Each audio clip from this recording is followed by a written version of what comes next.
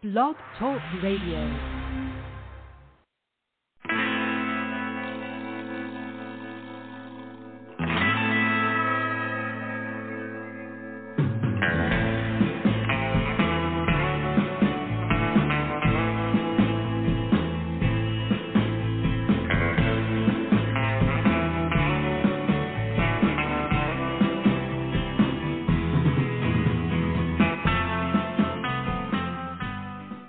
Welcome to the show, everybody. This is the Pop Rocks Radio Talk Show. I'm your host, pop art painter Jamie Rocks, and this is the big show.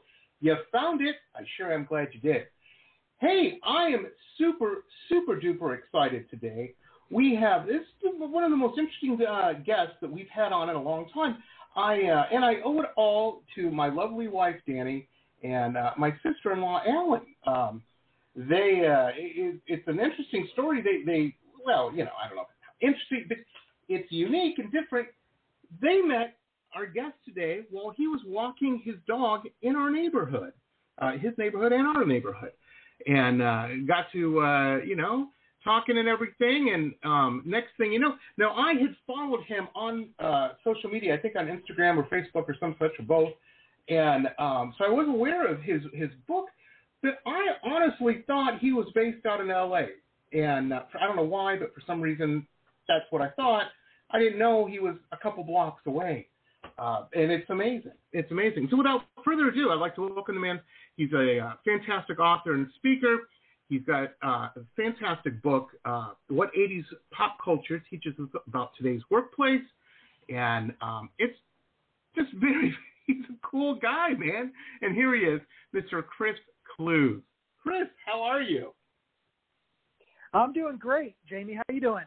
I am doing fantastic. I know we were supposed to do this show before, and I don't know. We've got crazy. I think the power went out or something. Our neighbors were trying to trim a tree, and we didn't do a good job with it and knocked the power line down. That happens about once a month on our block. I don't know how it is on your side. Huh? It's okay on my side. I think I do want to thank you for the megaphone, first of all.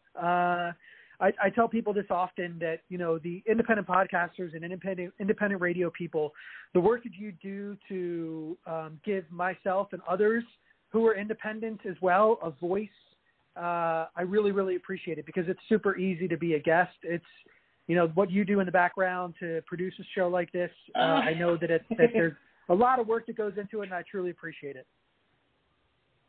Oh, yeah, man. No, it keeps me on. It keeps me out of the bar, No, I'm half kidding there. Yeah. I started doing this a couple years ago, and I planned on maybe doing like 15 of these shows, and a friend of mine who's in terrestrial radio, or was at the time, talked me into it. And, I started doing them, and next thing you know, here we are. This is episode 1180. So, I just really kept at it, I guess. Yeah. Wow, it just that's awesome. Keeps going. Yeah, I can't complain. That's very cool. Can't Yeah, complain. that's great. Well, that's So appropriate, right? it We're gets going a to talk lot about easier. 80s pop culture. We're going to talk about 80s pop culture, so it's appropriate that I'm 1,180 this episode. So we're talking about the 80s. See, there you go. We planned that. No, we absolutely didn't. We're not that sophisticated. But that is a cool coincidence, man. That is a cool coincidence. Now, we were talking before, off mic before the show started. You grew up north, northeast, and then relocated down here to Florida. I'm not from Florida either. I grew up in Metro Detroit, school in Boston, and lived out on the West Coast for a long time. Then I came down here to visit a friend, met a girl, and, here I am. It's a sad tale, ladies and gentlemen, one as old as time. But yeah, that's kind of what happened. You came down here for school? No, I came down here on a whim, actually. I came down here after school. I didn't want to be born, live, and die in the same town. I mean, I really wanted to see something else. And what better place than Florida? I was, deciding between Florida and California, and I opted for Florida. 1993, I had $200 burned a hole in my pocket, and I drove to Florida with no real plan. I crashed on a buddy's couch and got a job as a bellman. I was bouncing at bars in downtown Orlando. I got a job at Disney as a bellman, and then just kind of went from there. I got my first marketing gig at Planet Hollywood back in the mid-'90s, and yeah. So you've done it all from the ground, from entry level up to having an office and all that, having to wear a tie and stuff. Although I don't know if ties are common in Florida, I have no idea. But it's probably golf shirts and khakis, I'm imagining. Yeah, I had to wear a tie for different jobs. Yeah, unfortunately. Oh yeah. Well, you know. What you got to do. It is, so I was watching your. Well, yeah, I was watching your speaker reel, those are awesome, by the way. I love the intro on them with the VHS tape. I'm like, that's a perfect intro if I've ever seen one. And there was you were on a morning show somewhere or something, and you were talking about this unique experience you had when you started writing. You decided to write this. Now, were you doing speaking prior to the book, or did the book? What's the timeline there? The book came first. The first book of the two actually came first. And it was what prompted me to, just the background, basically. I was in marketing for 20-plus years. 2017, 18, I was in a job that wasn't really working out for me. We've all been there. I mean, we've all been in a job where just like, it's just not what I want to do. So I came home, and I was having a self-pity party of one on my couch, and I was watching The Breakfast Club for around 150th time. Mm-hmm. And Bender said, "Screws fall out all the time. The world's an imperfect place." And I never really thought about that line before. It wasn't a line that I paid much attention to in the movie. But at this moment in my life, my screws had fallen out. And I was trying to figure out what I was going to do. Do I just take these screws and put them back in the way they were and just keep on going down this path? As Henry David Thoreau said in the 1830s, one of the original pop culture icons, said that the mass of men lead lives of quiet desperation. I was leading a life of quiet desperation. I was content with what I did, but I didn't love it. Right, and, comfortable. Comfortable. And I ultimately wanted something else. To be in. Very dangerous. Yeah, like Indiana Jones, dangerous quicksand. Yeah. Real easy to get in that. Oh, man. Oh, yeah, totally. So you took a chance. And a lot of people. You wrote... So I go ahead. I basically... So I put the screws... I got a whole new set of screws, proverbially, and I built a whole new door and a whole new door frame, and I walked out to a brand new journey, which is what I'm doing today. And there was another quote from an 80s movie, The Outsiders, where Johnny Cage said, "You still have a lot of time to make yourself be what you want." And at 47 years old, I was starting my entrepreneur journey, not 27, not 37, 47, but you still have a lot of time to make yourself be what you want, no matter what you're doing, and no matter what your age. Absolutely. And so I took that to heart. Absolutely. Well, the great thing about starting new ventures, there's that's a double-edged sword. The scary thing is it's new, and there's the tech side of it, like I find it hard keeping up with social. My wife was talking the other day about, she's like, well, WhatsApp. I'm like, what is a WhatsApp? I have no idea. I don't follow this stuff enough to know this stuff. But the good thing is your learning curve. Things can work out.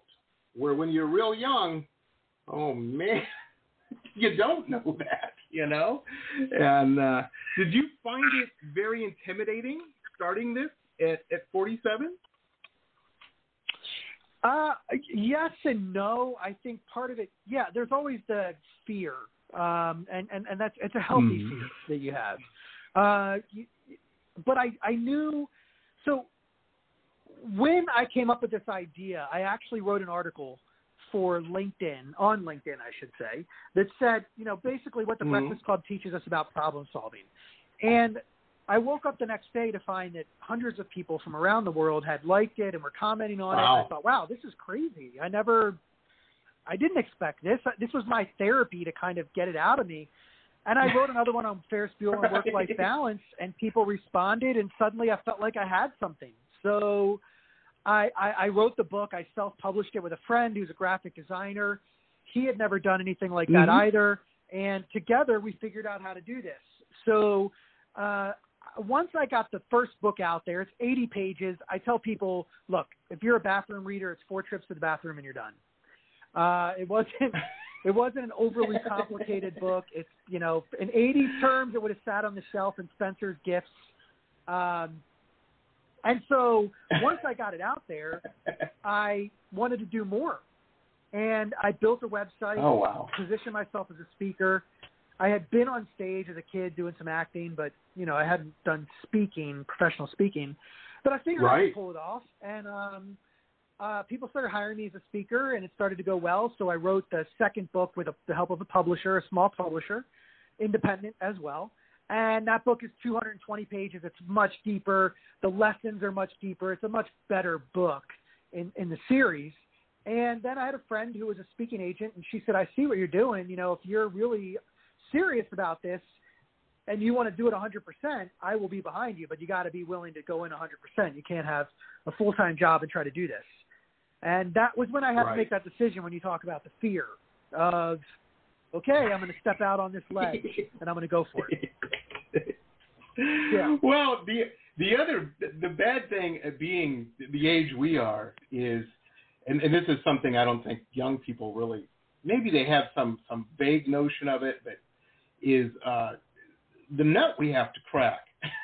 There's bills due every month. It never stops. And you try these new ventures and stuff like that. You're like, I like driving a car. I like having a roof. Eating groceries is a good thing. Any night of the week. Yeah, totally. Yes. Yeah, there's, and then throw on top of that, I can hear the youngsters going, okay, man, whatever you say. Well, throw that on. We're at that age where the check engine light has come on, but you actually have to put the car in. With our health, things start happening. And,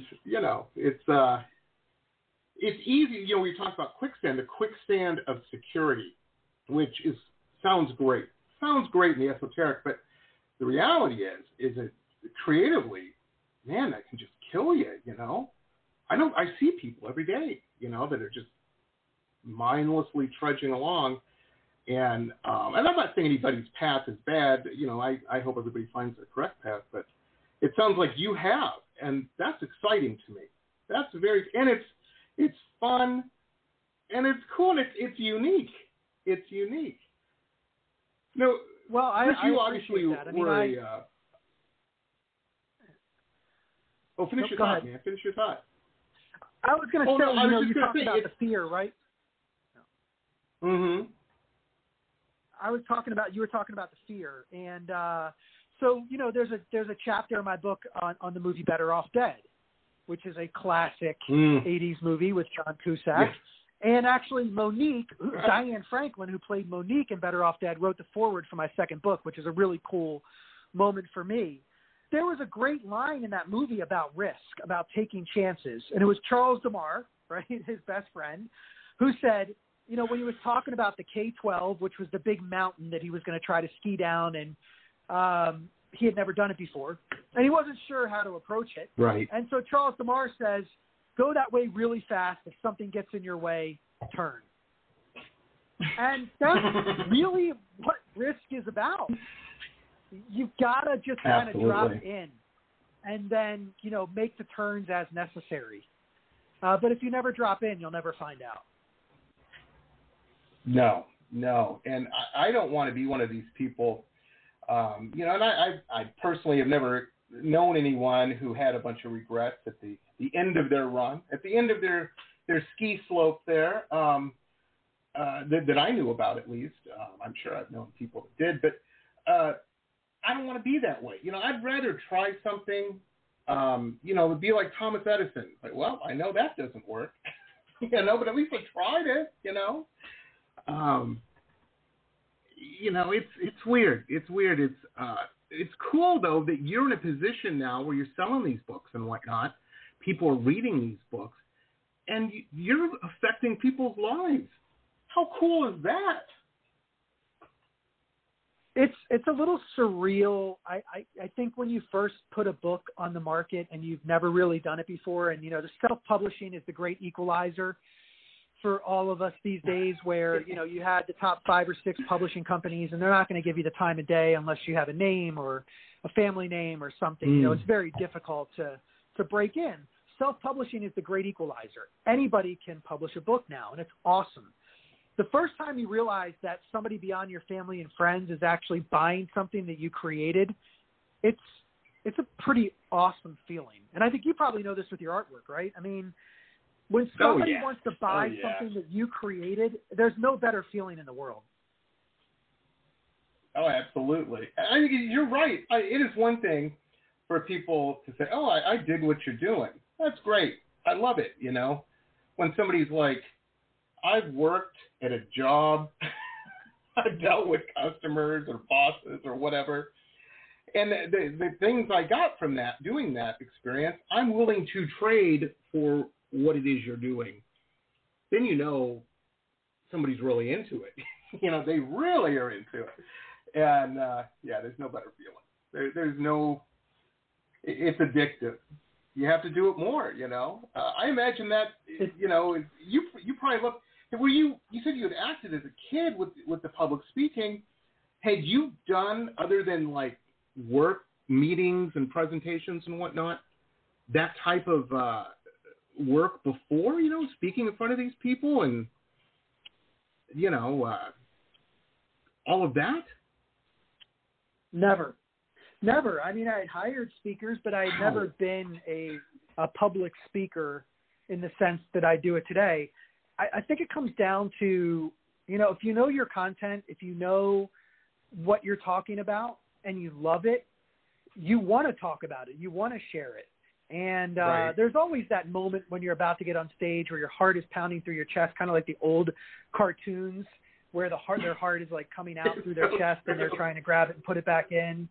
You get that feeling, but you push through it. And I think there's a right. I talk to people about getting on stage and how everyone has. I think you have to be confident in yourself and what you do, but there is this imposter syndrome that we talk about these days, and it's a very real thing. But I think it comes down to when you can be confident in yourself and still feel like you're a little bit of an imposter when somebody hires you. For my example is when they hired me to speak at a conference. It's very surreal and it's awesome, and it's a great feeling to know that somebody wants to hear what you have to say. Trading Places, a great movie with Eddie Murphy and Dan Aykroyd, and Eddie Murphy plays Billy Ray Valentine, and there's a moment in the movie where he is actually going to be doing the commodities trading for the first time, and he's all dressed up and ready to go, and he's very nervous. And he says to the butler, what if I'm not good enough? What if I can't do the job? Something like that. What if can't do the job? What if I'm not good enough?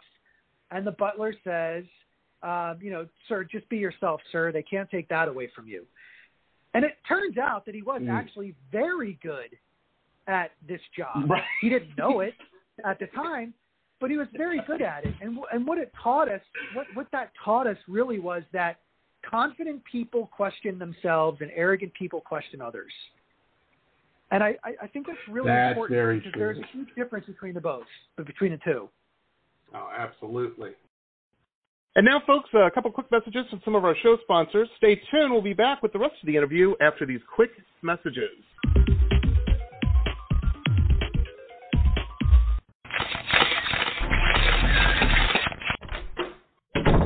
Listen to this cool episode ad-free.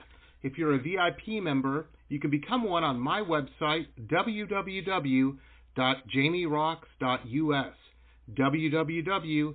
jamieroxx.us. This is a message from the Centers for Disease Control and Prevention. Older adults and people of any age who have serious underlying medical conditions are at higher risk for severe illness from COVID-19. If you are at higher risk, you should stay home as much as possible and avoid close contact with people who are sick to protect yourself. Call your doctor if you have concerns about COVID-19 and your medical condition, or if you get sick. For more information, visit cdc.gov.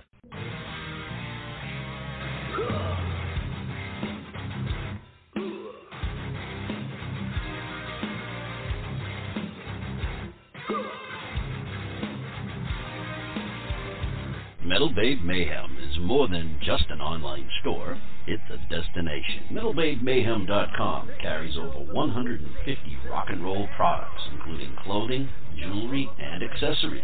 Metal Babe Mayhem also offers shrine clothing and alchemy gothic jewelry. In addition, Metal Babe Mayhem founder Allison Metal Babe Cohen is a rock and roll journalist who supports local and national artists with rockin' reviews, interviews, playlists, networking, and more. Metal Babe Mayhem is taking over the world, one shirt at a time.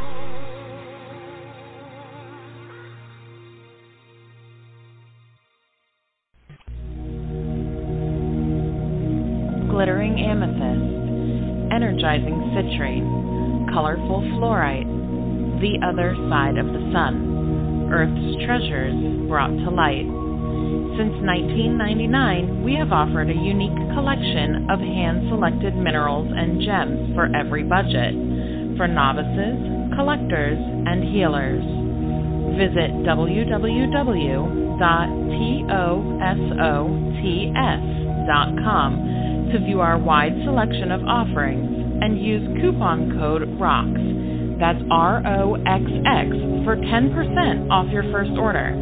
Remember, TOSOTS.com. Earth's treasures brought to light. Hi folks, Jamie Rocks here. Hey, if you're a big fan of cool historical books like me, then you're going to want to check out our newest show sponsor, Michelle Albion.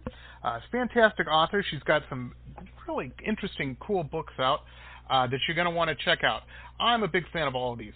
The Florida Life of Thomas Edison, the Quotable Edison, Quotable Henry Ford, Quotable Eleanor Roosevelt, and of course the Quotable Amelia Earhart.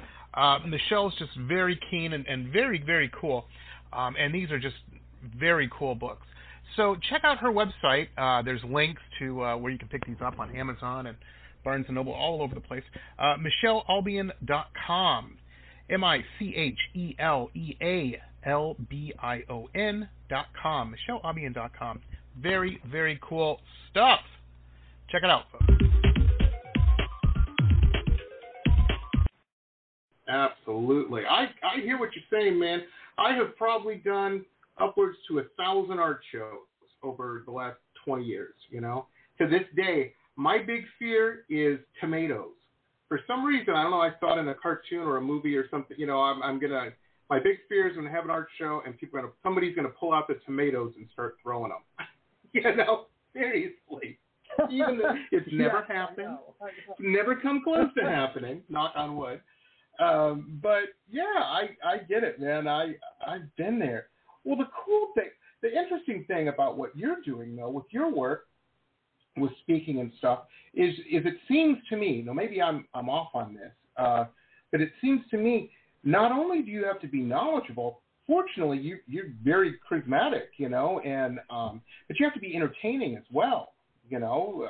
Nobody wants, you know, in Ferris Bueller, I forget his name, you know, Bueller, I forget the actor's name. I can't think of glasses. Yeah, Ben Stein. You don't want to be dull like him.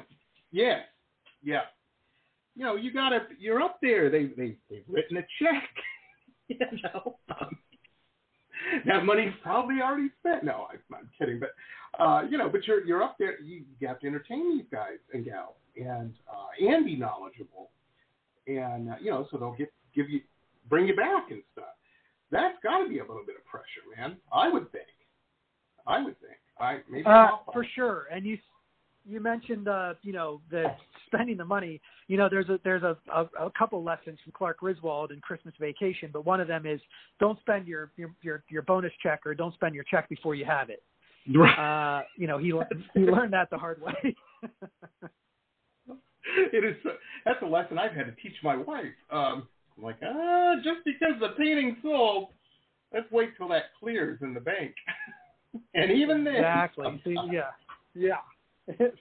Oh man. Exactly. Yeah, there's something. Well, if you care about what you do, and you care about the people that partner with you or hire you, which I 150% do, then there's always going to be that, getting on stage and saying, I need to hit a home run every single time. It's really important to do that.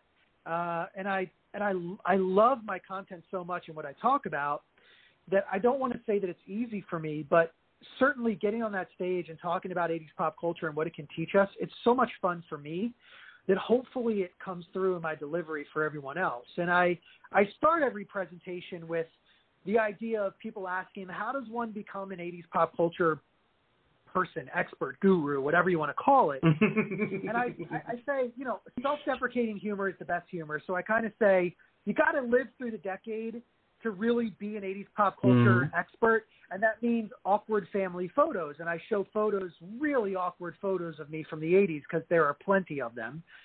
And that kind of breaks the ice. People start laughing. They realize I'm relatable. I'm just a big knucklehead. I'm a big goofball that came up with an idea, and I went for it. But ultimately, when I come off stage, I'm just a big knucklehead, really, and that's perfectly fine. Well, what's great, in what's straight. I had a guest on the show about a month or maybe 2 months ago. Young gal, 17, lived in Nashville, and she's a singer-songwriter, does kind of like pop-punk type music, but she makes the majority of her money being a hired gun. Other people that are playing, they need a bass player or something, they call her. They need a drummer, they call her. She fills in a lot, and that's how she makes. And she's done it hundreds and hundreds of times.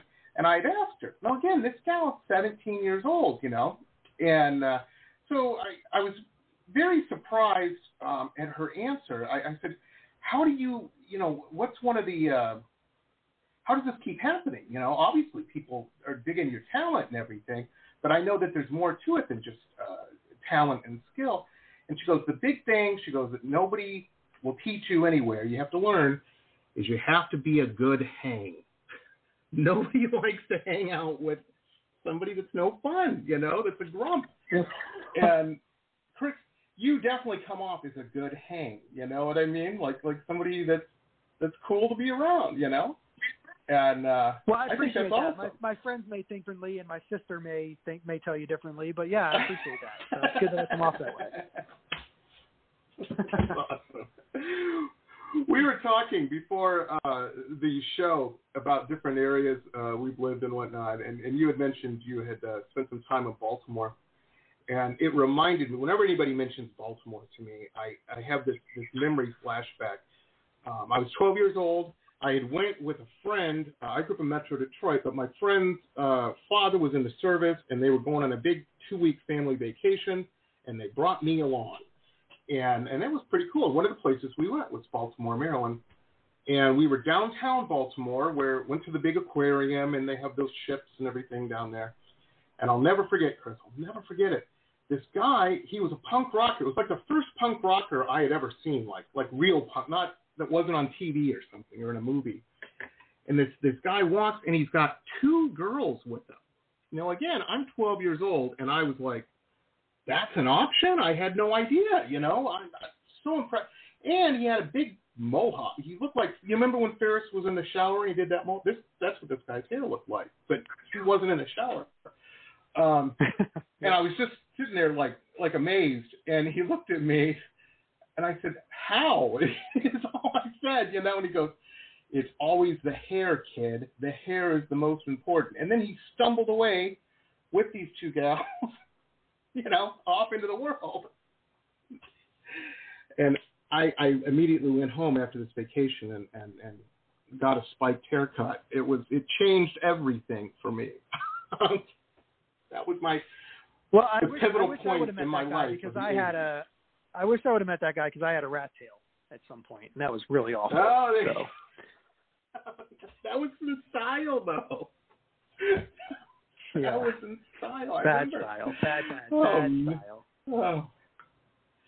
You know, it's crazy, though, because I was thinking about that when I was watching your speaker video, which we have posted, folks, and you were showing some of these photos and whatnot. There's a little part of that where you were speaking somewhere and showing these. And I was thinking about that. I'm like, yeah, man, we did dress pretty. I mean, I had like a big gold lame suit because Bowie wore one in a video or something, you know. It looked like a big gold baked potato. It was terrible. But I thought it was cool, and so did everybody else. You know, we didn't even realize how weird we looked. But we really, even compared to the kids today and stuff, like the fashion. Maybe it's weird, too. I don't know. We did pull up our pants. Well, say that. Well, I mean, I think you look at 80s pop culture, and so much of it is still having a huge influence. We're now That's almost true. 42 years away from 1980. 42 years away from 1980, which is terrifying. But the nostalgia is only getting stronger for the 80s when it comes to pop culture. Like the movies and the music and the television, all of this pop culture influence. The one area that you don't see is fashion, and that's a very good thing. You know, we don't want parachute pants and members-only jackets coming back. No, not at all. Oh man! But we did. You know, even though Vans officially launched in 1966, we did actually really create the, you know, what the Vans brand is today. Really came out of the 80s. Oh yeah. So we can take credit for that at least. Absolutely. It's so funny, man. In the 80s, I was one of those kids. I listened to a lot of Duran Duran. I reeked of Clews cigarettes and Drakkar Noir and rave hairspray. And it was, you know, it was funny. A couple Christmases ago, my wife's like, I'm going to buy you some cologne for Christmas. You know, what do you like? And I'm like, Drakkar Noir. That's my jam right there. You know, and she's like, sweetie, nobody wears that. I don't even know if they make that anymore. Oh, okay. You're the expert. Get me what you think. But I went there. The black bottle, the black Drakkar Noir bottle. Yeah, I thought it was cool. I know it well. That along with Clear Water. I think that was my other one. Yeah. Oh, man. It's crazy. Well, folks, hey, we're getting far afield here, but I want to mention before I forget, on our show page and on my website and whatnot, we all have links to, and it's very easy to get to. You just go to chrisclews.com, ChrisClews.com, chrisclews.com. And we also have links to all of Chris's, from his link to all the social media and everything right there. Now, when we finish up the show and we convert it to a podcast, that goes out on, you know, it gets blasted out everywhere, all the podcasting platforms everywhere. So if you're in the future right now, hello from the past, thanks for listening. You'll see those links with the podcast. If you're listening to this on Spotify or something, you can click on any of those links. And I always tell people, I don't care what you like or whatnot, but if you dig somebody and you're checking them out online, like and share their pages. That helps with that algorithm that we all hear about and everything. And it just, chances are your friends are going to like what you like because, you know, your friends, common interests and whatnot. But it does help a lot. And now, Chris, can they contact you through your website if, I don't know how many CEOs of Fortune 500 companies are listening to the podcast, but there might be one, you never know. And they want to hire you for speaking, or do they need to go through an agent, or is there a link on your website or some such?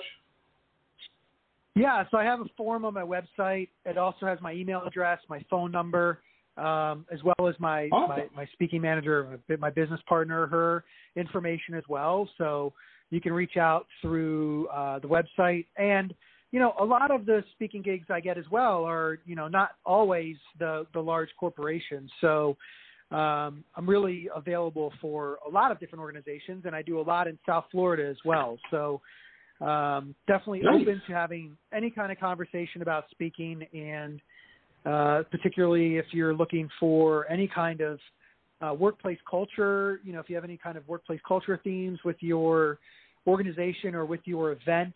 I talked about everything from leadership to inclusion inside of the workplace and everything in between, as well as life lessons from 80s pop culture also.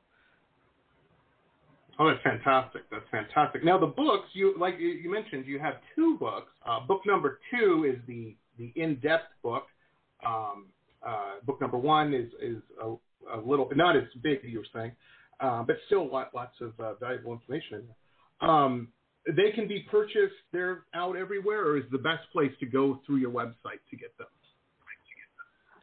So the books through Amazon right now would be the hard copies and also Kindle versions, but I have digital versions across the web. So you can access the digital versions on, I believe, on Barnes & Noble, maybe Google Play, amongst other digital platforms, digital book and digital reading platforms.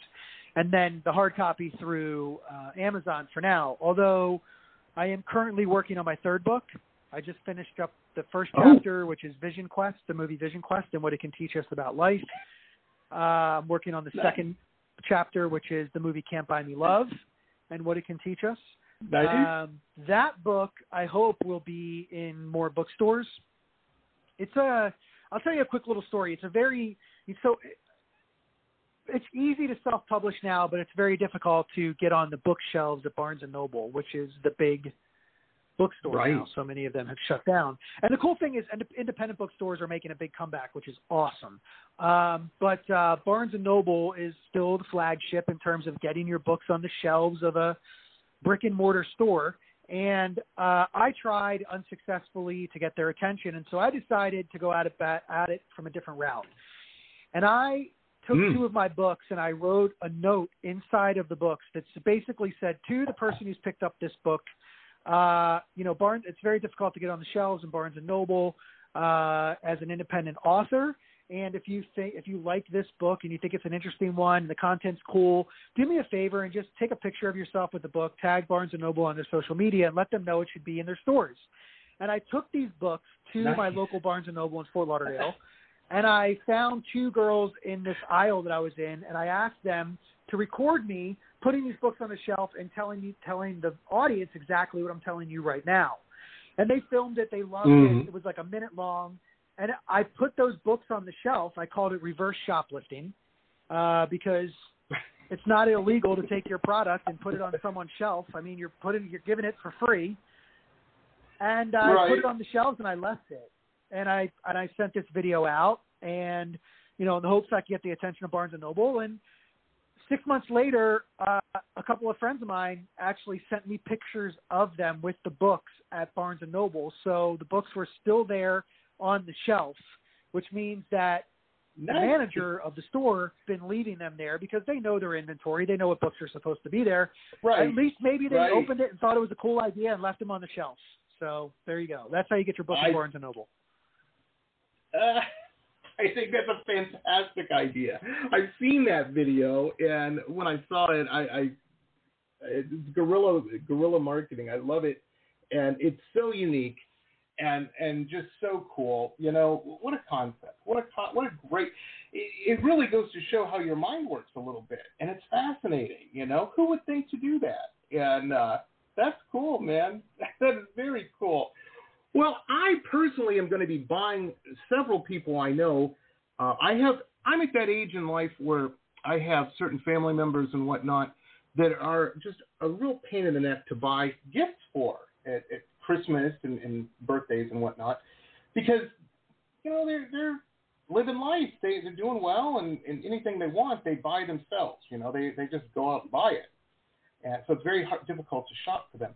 But they happen to be big 80s people, like us all. And I think this is just a great gift, a great gift. I like that. I like giving the people books and stuff because it gets them thinking, That's a cool thing.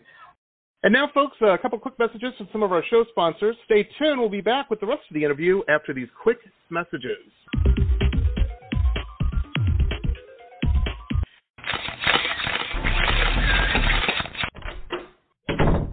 listen to this cool episode ad-free. If you're a VIP member, you can become one on my website, www.jamierocks.us, www.jamieroxx.us.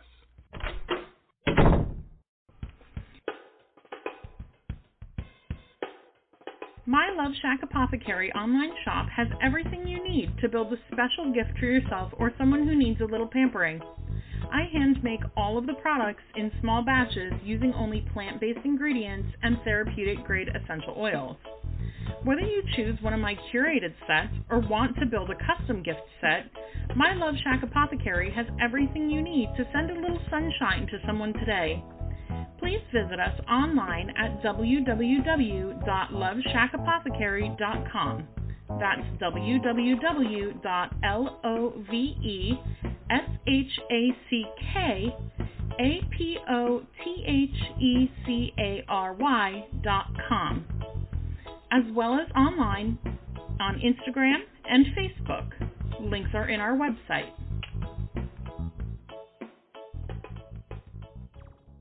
Support for this podcast comes from the University of Texas MD Anderson Cancer Center, ranked one of the top cancer centers in the nation for the last 27 years. The doctors at MD Anderson treat more rare cancers in a single day than many physicians see in a lifetime, and treatment plans are tailored to an individual patient's needs, allowing more comprehensive and thorough care. To become a patient, please visit makingcancerhistory.com. Aloha. If you have stress in your life or even anxiety and panic, I want to invite you to the Anxiety Coaches Podcast for a way out. The Anxiety Coaches Podcast is a relaxing and inspiring show bringing you lifestyle changes to calm your nervous system and help you heal anxiety, panic, and PTSD for life. We bring you 2 episodes every week. There's no need to walk this path alone. Join us for a relaxing, informative, and inspiring time and start your journey out of anxiety panic. That's anxietycoachespodcast.com. Aloha.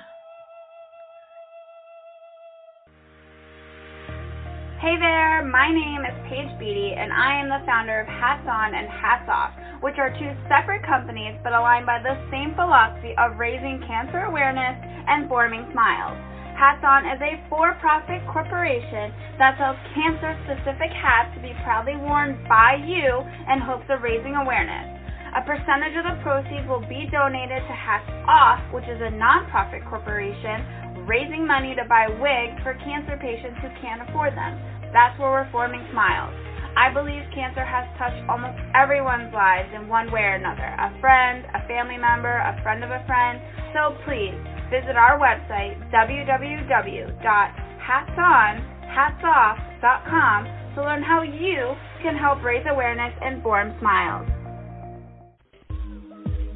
Rocks Gear, the online web shop of high-end luxury merchandise and products, all featuring original pop art paintings from La Jolla to Miami to London. www.merch.jamierocks.us.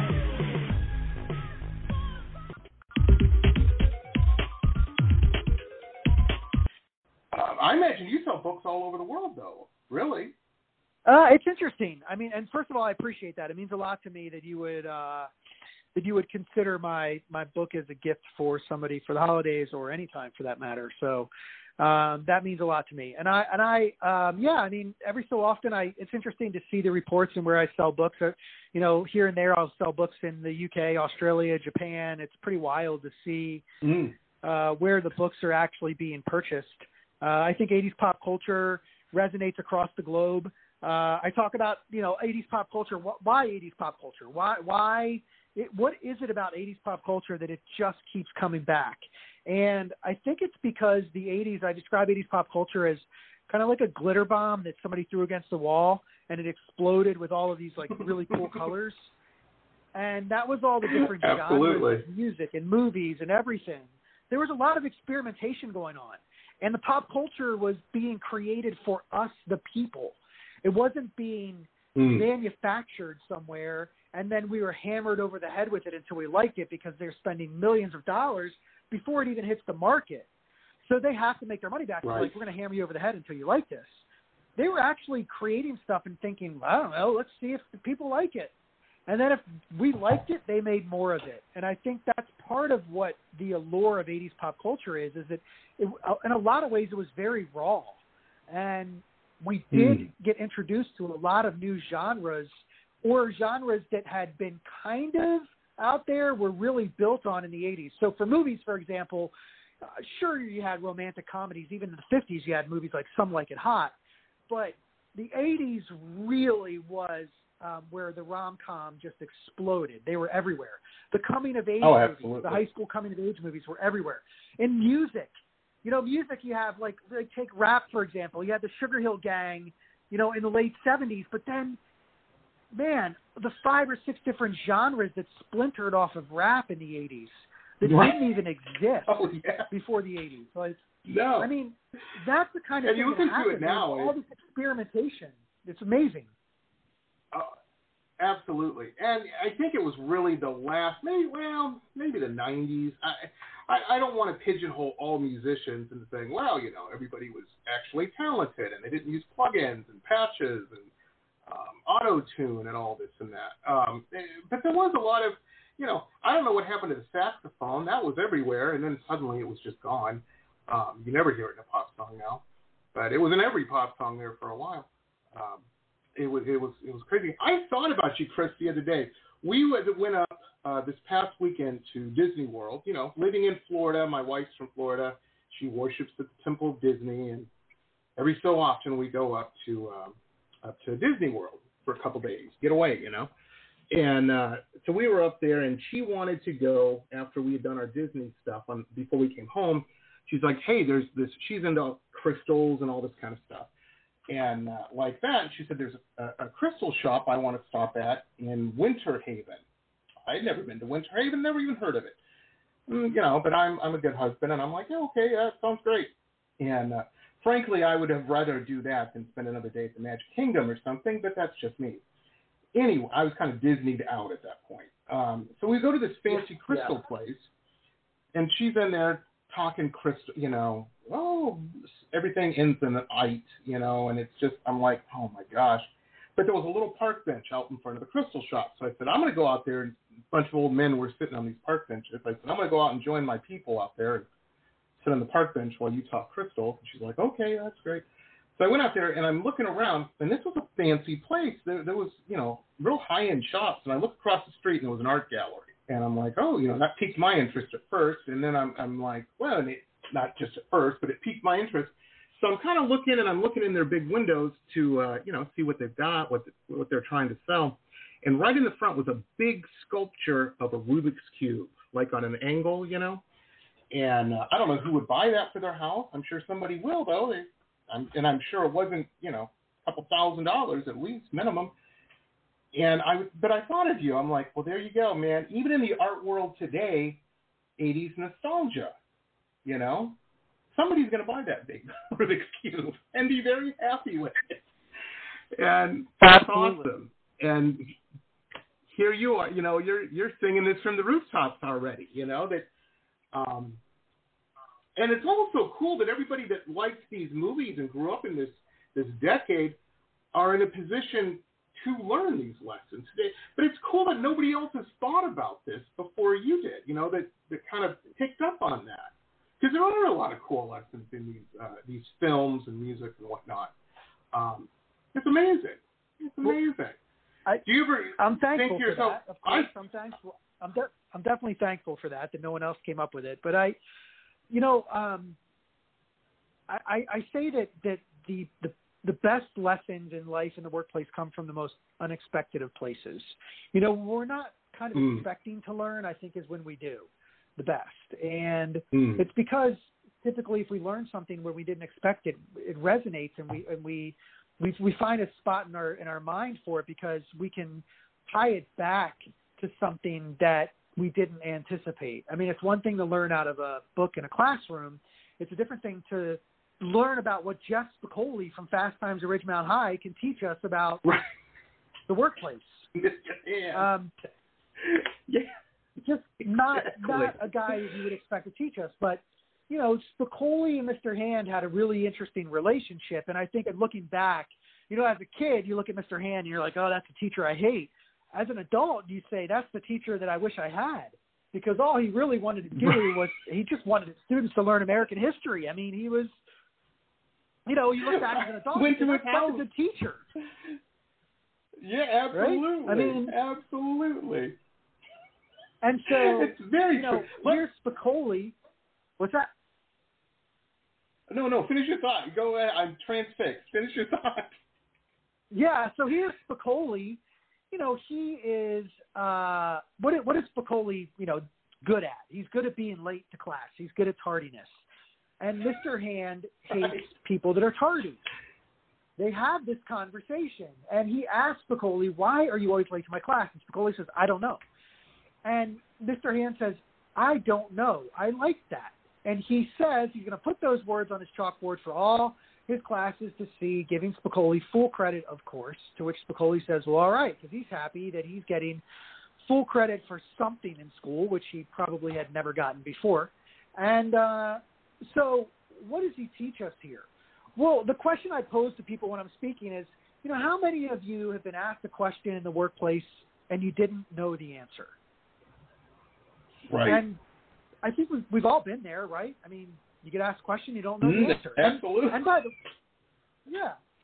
the way, if you say never, I know every answer, well, then in the words of the church lady, isn't that special? But exactly, for the and rest you're of us, BSing yourself, right? Yeah, right. You're off the mountain. We've all been in that position where we didn't know the answer. We don't know the answer, and so what does Spicoli teach us here? Well, so often, and in the past, we've been taught that saying I don't know is a sign of weakness and vulnerability, which is nonsense. It's actually a sign of strength and confidence and character to admit that you don't know. It's honest and transparent, something that we need a lot more of in this world today, honesty and transparency. Absolutely. And he teaches us that through 3 simple words, I don't know. Now, you want to caveat it with a let me get back to you, I'll get the answer, et cetera, something to let people know you're not just going to leave it at I don't know, because as Seinfeld said to Costanza, right. When Costanza said, hey, Jerry, I think I'm going to tell this girl I love her. I'm going to say I love you. And Seinfeld says, well, okay, are you sure about that? Because if you don't get the return I love you, that's a pretty big matzo ball hanging out there. That's very true. Right?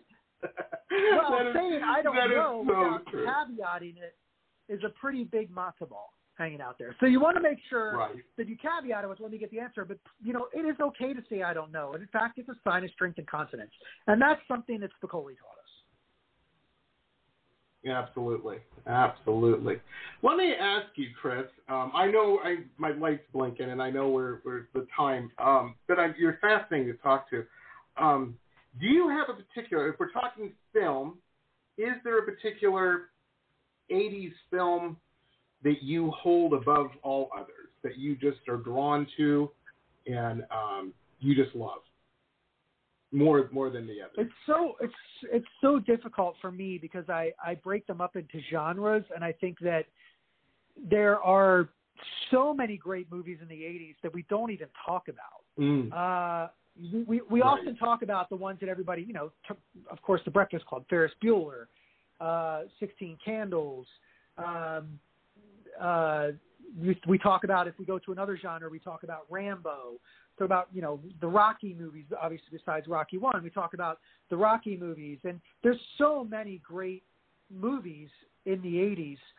Coming to America, Beverly Hills Cop. I mean, I could just go on and on and on. I like to look at the ones that kind of flew under the radar that I think people should see and will appreciate if they watch them, and that they still have, some of them have very good lessons for today. For example, 3 O'Clock High is a great movie from the 80s. Under the radar, it's about a bully and a kid trying to get out of the fight the entire day. It's a dark comedy, really fantastic movie, highly recommend it, but one that kind of flew under the radar. Another one is Vision Quest. Fantastic sports movie. sports. Oh, yeah. And Matthew Modine, right? He's awesome. And then, of course, for anybody out there listening who loved Jake Ryan in 16 Candles, Michael Schoffling, he played Matthew Modine's best friend in Vision Quest. So you get to see Jake Ryan one more time before he disappeared from Hollywood. So there's movies like that. Hollywood Shuffle is a great... Well, he actually makes custom woodwork now. He makes custom woodwork now, and he makes a very good living at it. Yeah. Wow. Yeah, there's a great story about him just kind of leaving Hollywood with his wife and just moving on. So interesting. Yeah, so, we just had the I can't think of his name right. It's on the tip of my tongue, and I can't. He played Malachi in Children of the Corn, the redhead kid. And I did not know this until he was on the show and we were talking. He's the guy, you remember after Michael J. Fox's father socks Biff and takes Elaine, his mother, Elaine, into the dance, there was this kind of goofy redheaded kid that cuts in and Michael J.'s time travel, is he almost blinks out of existence. Yeah, that's of course. The guy, the redheaded kid, is the guy from Children of the Corn. That was his next big role. I'm like, wow, I had no idea. It's amazing. Yeah, listen, that's great. I mean, it's great to go back and look at those movies and see who jumps out to you as either someone who, may have been known for another movie but shows up in a different one, and you didn't really realize it, so you make the connection. People that had small roles that turned into big stars. There's a lot of those. So I'll give you another example of one, Night Shift, which is a fantastic, underrated comedy with great Henry movie. Winkler. Michael Keaton. I mean, that movie should be mentioned as one of the greats in the 80s, but it's not. No. Incredible movie. No. Go watch it. But who has a very very small role in that movie? Like tiny role, is Kevin Costner. Really? I did not know that. I'm trying to. No, I'm running the program in my head. I'm trying to. I don't know where he's at in it. He was like his credit was like college guy number 3 or something like that. I mean, there's in a bunch of those. I watch a lot of music videos, and and I usually, if we have people over or something, Chris, next time when the world settles down, we have people over, you're definitely going to be invited to some of our parties because you're just so interesting, and you live down the street. That's cool. Whenever you come to our house, I usually will put on some 80s videos just as background on the TV, and I'm always amazed, and to this day, I'll still see people, and I'm like, hey, wait a second, that's Judge Reinhardt in the Pat Benatar video. I didn't know that. You look up IMDb, and sure enough. Yeah. Shadows of the Night. I saw that today. I was like, is that the president from Independence Day playing a Nazi? What is up with that? There's all kinds of stuff in those videos you see. But I guess there's anything, people needed work, and so they're like, I'll be in the video. Yeah, Bill Paxton and Judge Reinhold were both in that video. Yes, it's amazing. Yeah, man, it's awesome. It's awesome. I mean, Damon Wayans was in Beverly Hills Cop before he got started really taking off. I mean, there was just there's all those, everybody had to get a role at some point somewhere, and it's kind of cool to go back and see. I'll tell you one guy, people ask me about Cobra Kai, and I love Cobra Kai for so many reasons, but one is because it actually showed that you don't have to remake an 80s movie, which I absolutely hate when they do that. That you can actually take these movies and you can do sequels with the people today where they are today, instead of taking an actor or an actress and giving them the role that was made for someone else before and can't be replicated. In fairness to them, it cannot be replicated. So I was really glad to see. But one of the things that was great about Cobra Kai is that it gave William Zabka another bite at the apple. And I thought he was always a great actor, but he got typecast as a bully in the 80s. He was very good at it. Mm-hmm. But now to see William Zabka getting another bite at the apple, and he's just such a good actor, I'm hoping that this is really going to launch his career for a second time. And I love that about I hope so too. These shows are doing as well. Oh, yeah, it's so cool. Let me ask you this, Chris. This is during the pandemic, during the lockdown and all this and that. I just, I couldn't. My wife watches a lot of stuff, and I'm like, I can't handle any Tiger King. I just can't deal with it. I'm Tiger Kinged out. So I started watching. I started going on YouTube a lot and watching all these YouTube videos. And there's a whole group of kids.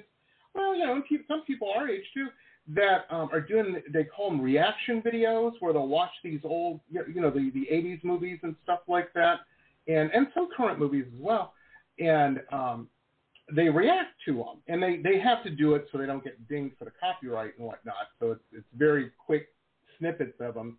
But I find them fascinating because it's like watching, because I've seen all this stuff, I've seen all these, although I do want to rewatch Night Shift now and see Kevin Costner in that. I kind of forgot about Night Shift. But they watch these and they react to them. And have you watched any of those? I find them fascinating. I've watched the ones with the music, where they listen to music, but I haven't watched the movies one, so I'm going to definitely look that up. Yeah, I'll send you a link. There's a gal, and she was watching Tron and stuff, and and you would think that they'd be like, putting this stuff down and everything, because, technology's advanced, effects are a little better today and whatnot. But some of these movies are pretty good. And you can't, you're right, though, about some of these remakes. Oh, it's just terrible. It's just terrible, especially when something's kind of a masterpiece, and horror movie people, I'm looking at you when I say that, it was done great the first time. You don't have to redo it. Yeah, and the thing is, like, some of these characters from the 80s are iconic, and they really can't be anybody else, no matter how good the actor or actress is. Right. Beverly Hills Cop 4 is in the works, and it's being produced by Netflix, and Axel Foley is Eddie Murphy, as he should be.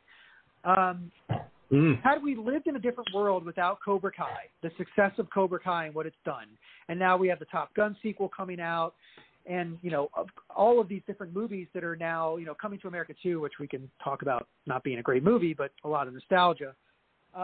We're seeing more and more of this now because of, and it's the Cobra Kai effect, I believe. The success of Cobra Kai has led the movie companies to say, rather than recasting these movies and remaking them, why don't we just do sequels? If these actors or actresses are still living and doing their thing, which a lot of them are. I love Kevin Hart. I would imagine that if they were going to remake Beverly Hills Cop, they would have probably cast Kevin Hart in the role of Axel Foley. As much as I love Kevin Hart, it wouldn't have worked. Axel Foley is Eddie Murphy and always will be Eddie Murphy, and I'm so glad to see that it will be in Beverly Hills Cop 4 as well. And I will say this, at the risk of getting canceled and called misogynistic, this is a lesson we learned with Ghostbusters, It didn't work, the remake. I tried to give it a chance, I watched it with an open mind. I didn't have any preconceived notions on that. It wasn't done well. It was poor story, I don't think it was the acting or any of that, but I think it was just a poor story. You had mentioned hitting a home run every time. I get that you're not going to have a home run. Although when you have millions of dollars on the line, you should try to hedge your bet a little bit, I would think, but I agree with you. I liked Cobra Kai a lot, and I really liked how they did that in the timeline. They took us, we went on that journey with Danielson, in the 80s and whatnot, and we continued on the journey. I like that. Instead of just riding the same ride at Disney, it was something new. And they're very, very good. It's going back to that whole idea of 80s pop culture really still resonates, I believe, because it wasn't manufactured. I mean, they were telling I think the storytelling was better. Now, we're talking about movies. When you get into television is having a golden age right now. But movies themselves, it really is. I mean, television is really better than movies right now. The television series are better than the movies. And that was not the case in the 80s, unless, of course, you're talking about my two favorites, which were Magnum P.I. and Different Strokes. I mean, those might be two of the greatest series of all time. But let's put that aside for a second. And and by the way, speaking of that, they're actually on December 7th. They're doing a live episode of Different Strokes and the Facts of Life. It'll be in front of a live studio audience. Norman Lear and that crew. Yes. I know they did it with All in the Family and everything. That's amazing. I'm going to watch December 7th. Easy day to remember. Now, it's almost like it's an infamous day. Yeah, and to me that's not like exactly. Yeah, and to me that's not a remake necessarily. Mm-mm. It's one episode. It's kind of nostalgic. It's introducing it to maybe a new audience that would go back and watch the original series. And speaking of Kevin Hart, he's playing Arnold, which is going to be great, I think. And that's perfect. And I think and Jamie Foxx is playing Willis. I mean, this just has the makings of something great. So, in any case, going back to the 80s, I think the 80s pop culture, the idea that things weren't manufactured, they were actually created for us, and the people decided what they wanted, and then they made more of it. And remember that you had to tell a great story. You had to have great characters with the movies because you had one shot, essentially, and that was the box office. Right. And then if you had a production house, you were lucky. Maybe you got into the video store 12 months later, and then maybe you got onto HBO. But this international box office that they have today and all the ways that the marketing behind the movies with all the products, that stuff existed in it was a small percentage of where they made their money. And now I can make a terrible movie, but as long as I have the right marketing behind it, I can make all my money back internationally, and I can sell a bunch of product. So true. It is so true. It is so true. And that's why, ladies and gentlemen, when you flip through your favorite streaming site, you'll say, hey, I like the movie Pacific Rim. I don't know if I'll like East Indian Ocean Rim, and that's why those movies get made, because it's money. It's easy money. And the story's already there. You just change a few things. It's crazy. Let me ask you this, Chris. Martin Scorsese. I need you to settle Martin Scorsese. something. Sorry, real quickly. Martin Scorsese said in a New York Times article a few years ago, I was reading, that he talked about how he was talking about this very problem, that there's not any more risk taking with the movies. Like, they found these formulas and they just stay within them. And and he was criticized for that by a number of people who felt differently, of course, that are in Hollywood. But he's not wrong. There's a lot of this stuff is formulaic. It's a template. And we're not just looking at you, Hallmark Channel, with your Christmas movies. But yeah, there's definitely all of them. It's not just them. It's all of them have a formula. Let me ask you this, Chris, because you're an 80s expert, one of the only professional 80s experts I know. Me and my friend were having this discussion the other day, my friend Mark, who I'm sure is listening. In your professional opinion, who would win in a fight, the Dukes of Hazzard's General Lee or the Kit 2000 from Knight Rider? Oh, man. Gosh. That's a great question. I think, first of all, it depends on where the fight is. So if it's on some dirt trails, I'm going General Lee. I gotcha. Yeah. Ultimately, though, oh man, that's a good question. I think I'm going to go with the General Lee, because all it takes for the Kit car to potentially lose is for one of the chips to go out. That's very true. That's very true. If a computer chip goes out on the Kit, he's screwed. The General Lee would be one of the only cars left if we had an EMP attack. You would want the General Lee, not Kit. That's very true. That is right. the solenoid would be okay. I never thought about that. That's why, Tom Cruise was looking for that old truck in War of the Worlds. That was a whole other thing. I don't know. I'll still take V any day over the War of the Worlds remake. That's a good TV That's series. a great question. I love V that a lot. question. I love those kind of questions. I got asked the other day what would be my walkout song if I was an 80s wrestler.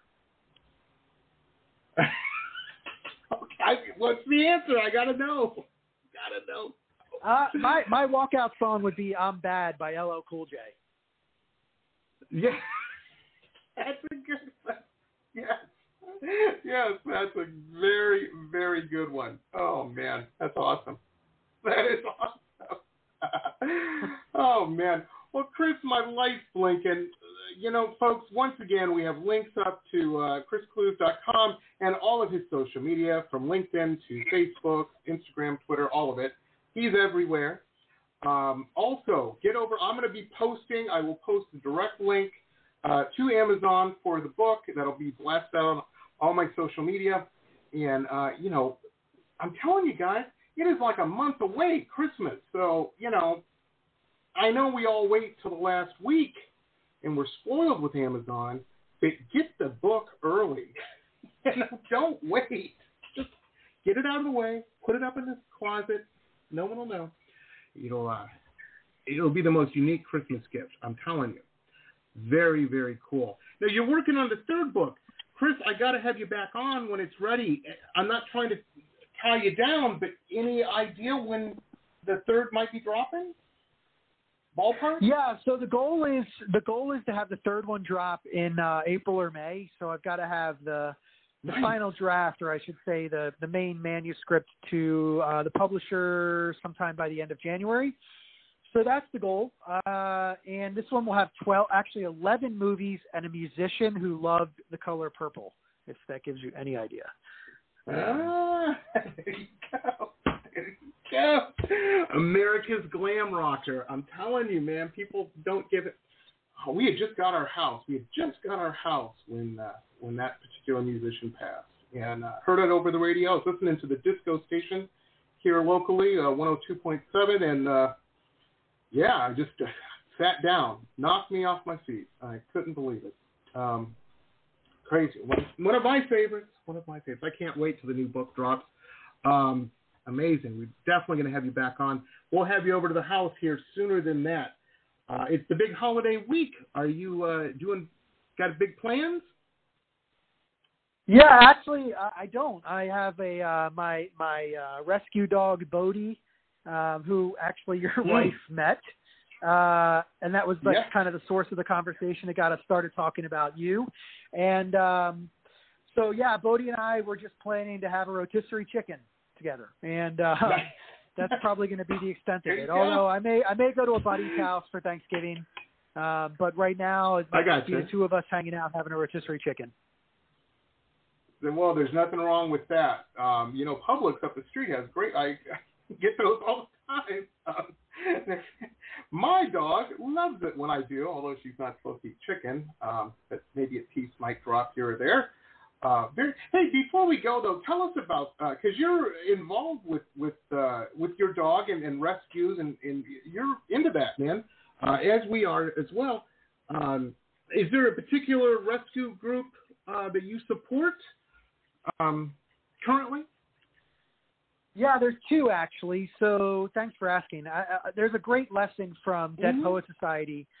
Robin Williams, who we lost him too soon as well. Plays John Keating, the teacher, and he says to the boys, no matter what anybody tells you, words and ideas can change the world. And it's true, but words and ideas need to be supported by action.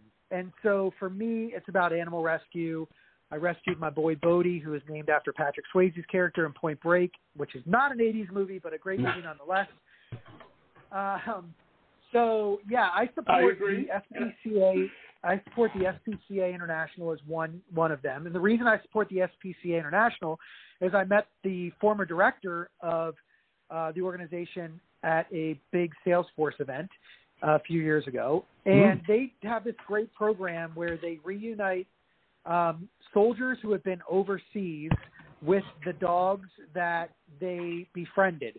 So you imagine you're like, out in the desert for a couple of months, and you meet a stray dog, but you can't take him home because the military won't let you. They work with the military to get those dogs reunited with the soldiers when they come back to the U.S., which is tremendous for both parties, both the dog and the soldier, because there's a bond that's created. So I knew immediately I wanted to be part of that. And then the second organization is Wonder Paws Rescue, which is in Fort Lauderdale, and that's where I got Bodhi.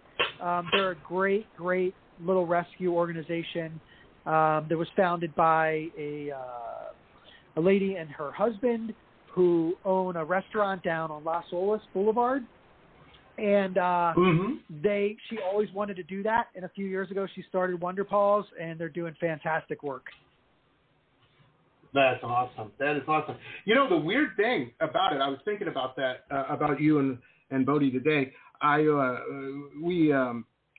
have a dog, or we should have a dog. I always joke and say it's my wife's dog. Everybody laughs at me. They're like, that's your dog. Little Shar-Pei. Then today is her adoption day, the anniversary of it. 4 years ago, we brought this aggressive dog that nobody wanted home, and she's great. She's great. Changed my life completely, Chris. As you know, I'm sure your dog did as well. I learned to, when I got this dog, I learned to watch my thoughts, because I would, I'd be online and I'd get worked up about politics or whatever, and it's just not very much fun to be with. Even my wife even that she's like, man, you need to chill out a little bit. And when you have a dog, you kind of have to, because they go off your vibe, And I learned to take a breath, take it a little. Yeah, absolutely. Yeah. Not be so intense. Yeah, they absolutely because my dog was being intense. That, because that's, they call that that's your dog's gotcha day. You got them and they got you. And, absolutely. And it's just, she's my buddy, man. She is my buddy. And it's so funny because we all have bad days. The other day I was just having one. I think it was when we were supposed to when we were supposed to originally do this podcast. And like I said, power went out, and we just it was just a comedy of errors. And my little dog came in, started kissing my hand. Calm down, Papa. It's gonna be okay. Nobody's in surgery. It's gonna be okay. And she was like, so that's cool. That is cool. Well, that's awesome. I hope you enjoy your rotisserie chicken, and everybody out there, I hope everybody has a great Thanksgiving and whatnot as well. Remember, sometimes at family gatherings, it's just better to smile and nod than to have a big blowout or anything. That's my advice. That's right. Make sure everybody has a good time, get through the day. You don't have to change anybody's mind about anything. They're totally entitled to be wrong. We get it. But, they're probably thinking the same thing, hopefully, and letting you be wrong as well. Anyhow, this episode, Chris Clews is going to be converted to a podcast here directly. We're going to push it out on all the various social media platforms and on all the podcasting platforms. We're on over 450 of those, and which blows me away daily. I had no idea there were that many podcasting platforms, but apparently there are. Anyhow, so you can listen to all this. We will be off for the holiday, of course. We're going to be back on Saturday. We've got a really cool heavy metal thrash band from St. Louis, Missouri on. And next week we've got, is it movie people? I believe we've, no, movie and music. It's our normal thing. But some very cool guests as well. You can always see upcoming guests on my website, jamierocks.us or poprocksradio.com. They both get you to the same place. And, we really look forward to seeing you next time. Chris, you got to come back when the third book drops, man. You are so cool. I'm just amazed. Well, thanks, man. And I can't wait to get my book. I absolutely will. What's that? Awesome. I said I can't wait to get my book. I'm gonna give this. Man, absolutely. I just really appreciate the opportunity to be on the show. Again, I appreciate all the work that you do on the back end to get it out to everyone and give me a voice as an independent author and speaker to be able to reach people that I wouldn't necessarily be able to reach. So that is very much appreciated. Awesome. Well, folks, thanks for tuning in, and we will see you next time. See you then. Stay rad. This is Stay rad, everybody. Trainer Jamie Roxx' Pop Rocks Radio Talk Show. It has been executive produced by Jamie Roxx, recorded at his studio in Deerfield Beach in South Florida. All rights reserved by Pop Rocks Limited for broadcast on Blog Talk Radio. Tana Oli, Pop Rocks Radio. Estás escuchando Jamie Roxx de Pop Rocks Radio. Manténganse al tanto. Hej, det här är Hicks från Sverige och ni lyssnar till Pop Rocks Radio med Jamie Roxx. Blog Talk Radio.